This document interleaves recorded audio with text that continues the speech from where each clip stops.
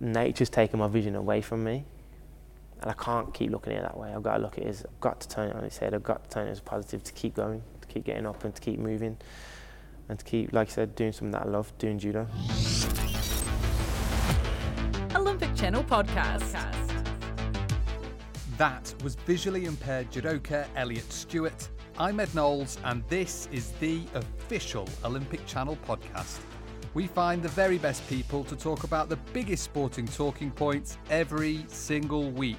If you love the Olympics and the Paralympics, subscribe now wherever you find your podcasts. Olympic Channel Podcast.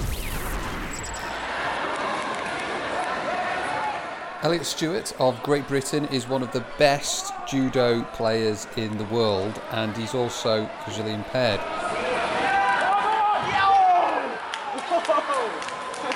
I thought Elliot's story was absolutely incredible, so I thought I would go and pay him a visit at the British Judo Centre of Excellence in Walsall, just outside Birmingham. Olympic Channel Podcast. So I'm here, there's a big judo mat with loads of people on it, obviously. All the British judo team are here on it. Well, except the elite men. They've got a training camp somewhere else. But we've got the elite women's, some youngsters, the visually impaired team as well over in the corner. And I'm going to go and get on the mat. Going to try and find Elliot to talk me through exactly what is going on. How's it all going? Yeah, good. Basically what we're doing is we're trying to hold on to our opponent's judo suit, judo gi, move them around, use their body weight to unbalance them and try and throw them, and the aim is to throw them flat on their back. Throw them on the side, you get a score but less. If you throw them on the back, it's basically similar to a knockout in boxing. So you throw them on the back and you win. Alright, I'll let you get on with it and we can have a chat later. So as I try to get off the mat, I'll just explain a little bit more about Elliot. He became visually impaired over the space of 9 months.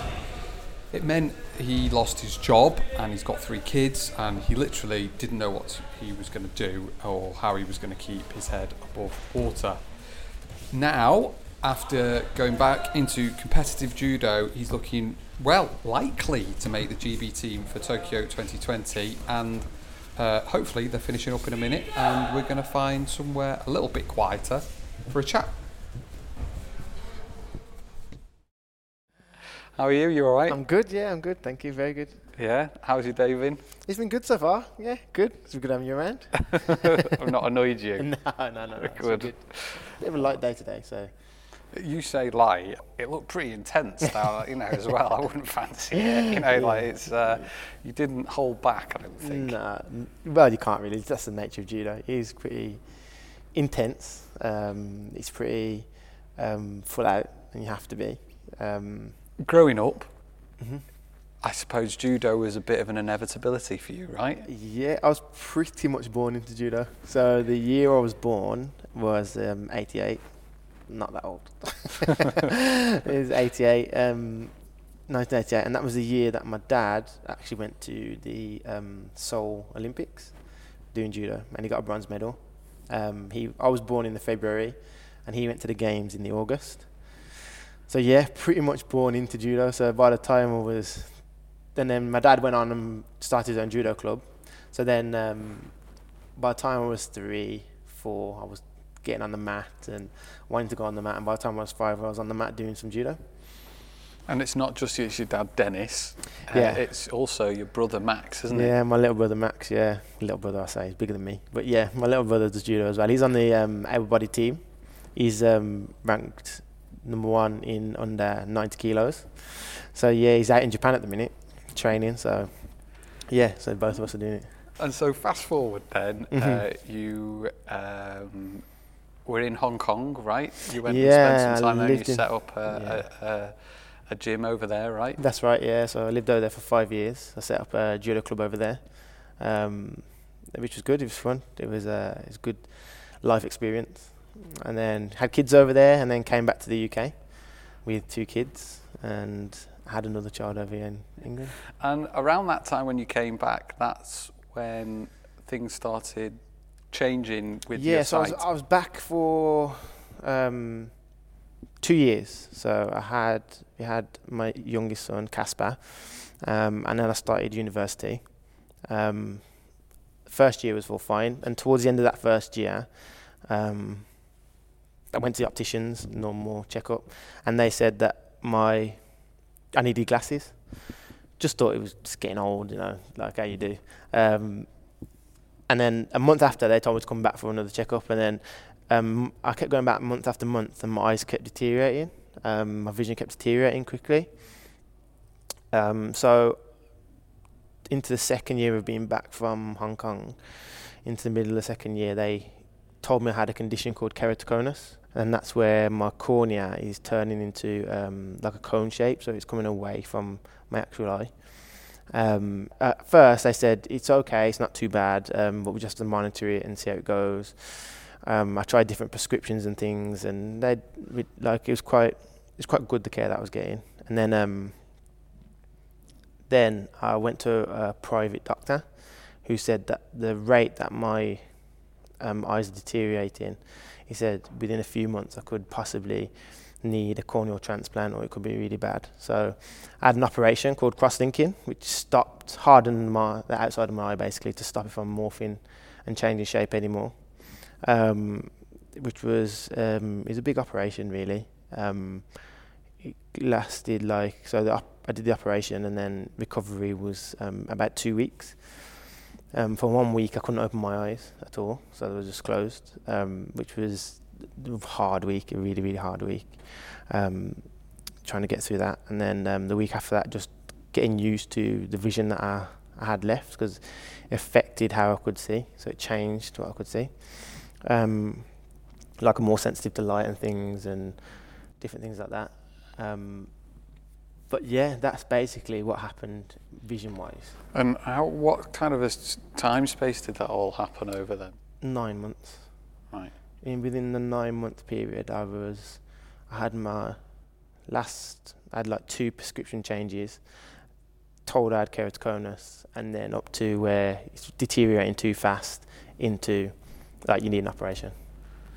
And I mean, just by talking about it, I've started to get like nervous butterflies in my stomach. I mean, how were you feeling about back then? It was difficult. It was really difficult. I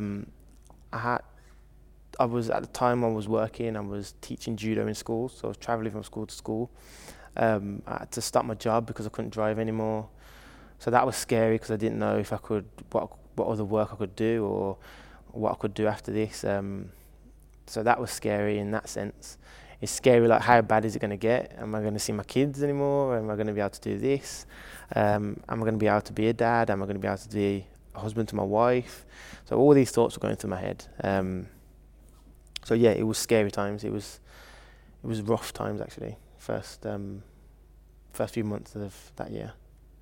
Because there was a point where, and correct me if any of these things are completely incorrect, but there was a point when you thought maybe you weren't going to be able to see again, and it was only when the operation came through, that option, that you've kind of saved, in inverted commas, the vision that you've got. But it's not guaranteed, is it, that you can?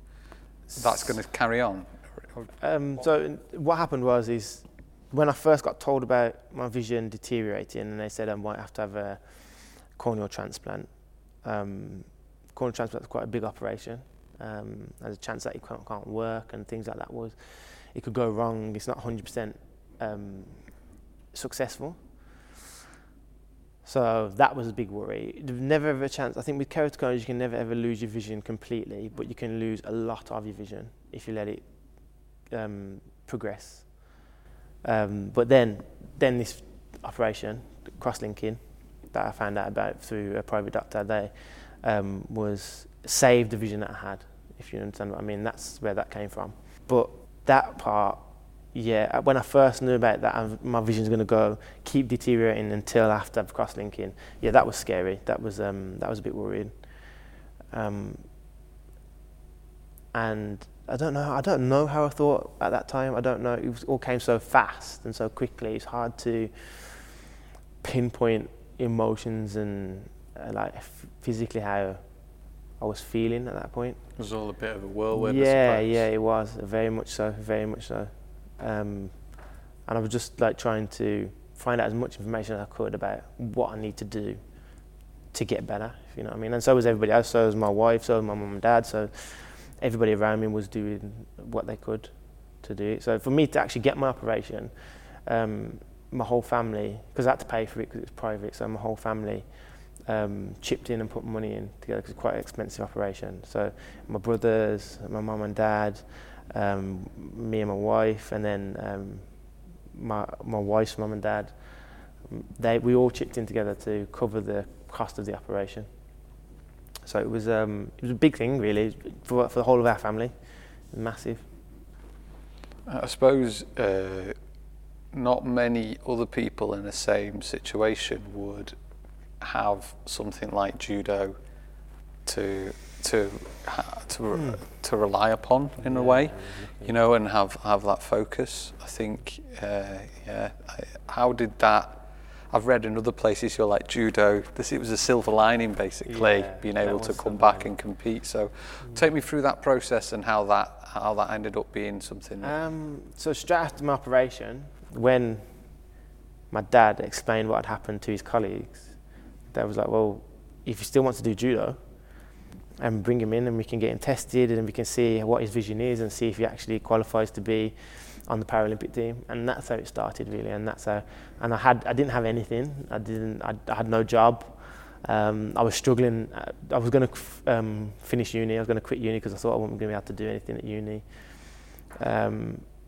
So yeah, if it wasn't for judo, I don't think I would have had that, like you say, that focus into pushing myself and getting myself back on track, I suppose.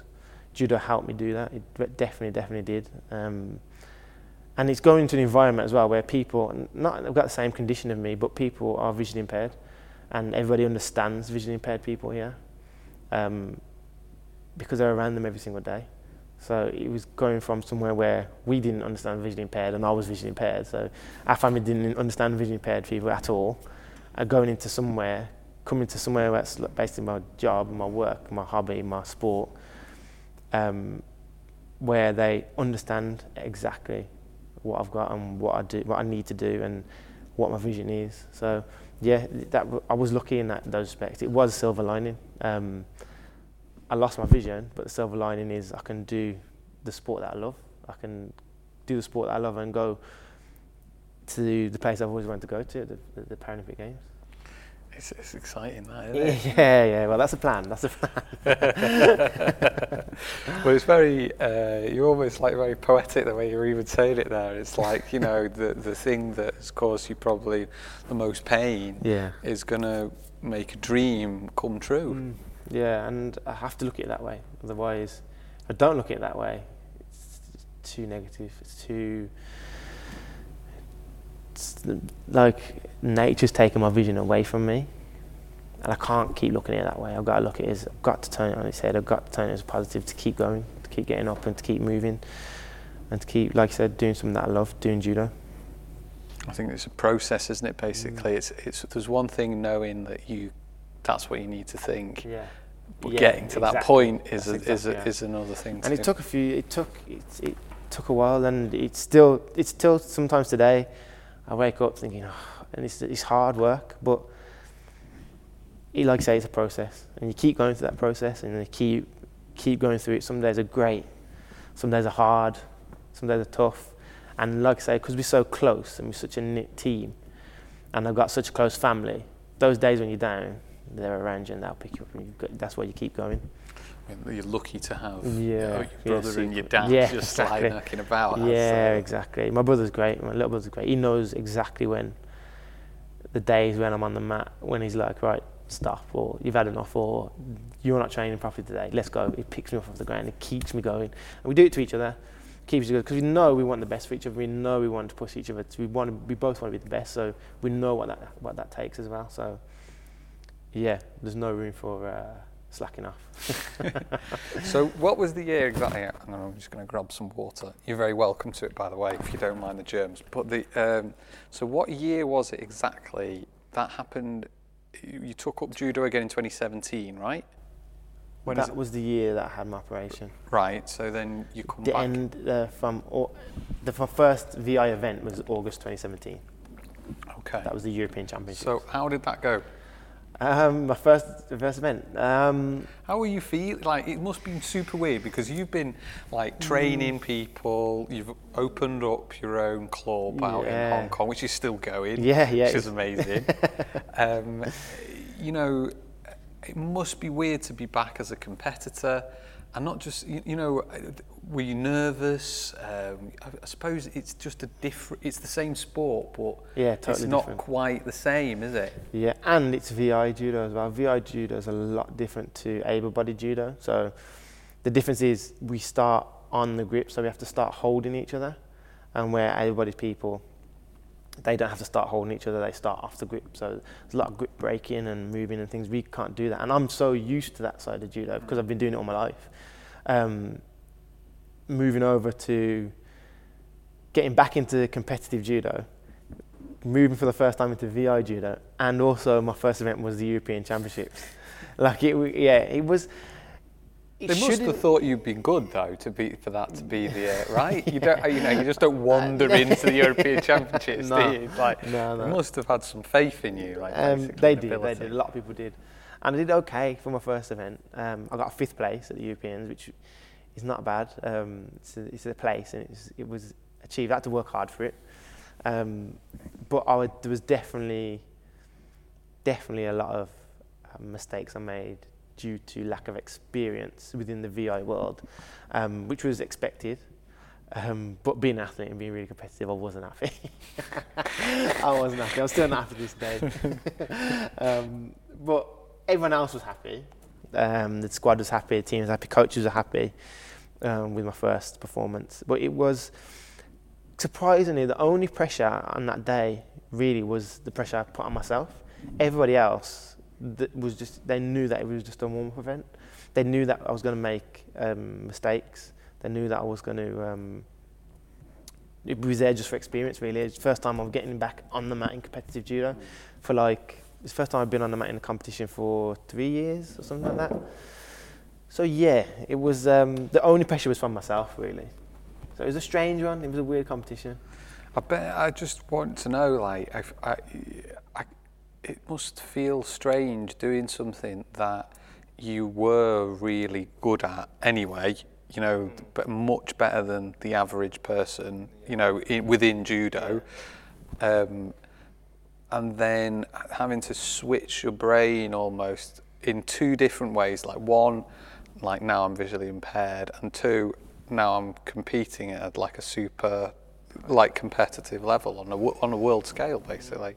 It just come with training. It come with Just little by experience. little every day. Yeah, exactly. And I didn't go from every event I think I've improved. Every single VI event, even to this day, I think I've got better and better and better.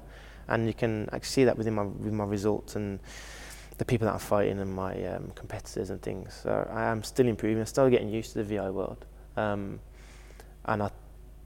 if I make the Paralympic qualifiers for the Paralympics, by the time I get to the games, I should, in theory, be experienced, ready to go, know what I'm doing, at peak performance, ready to go.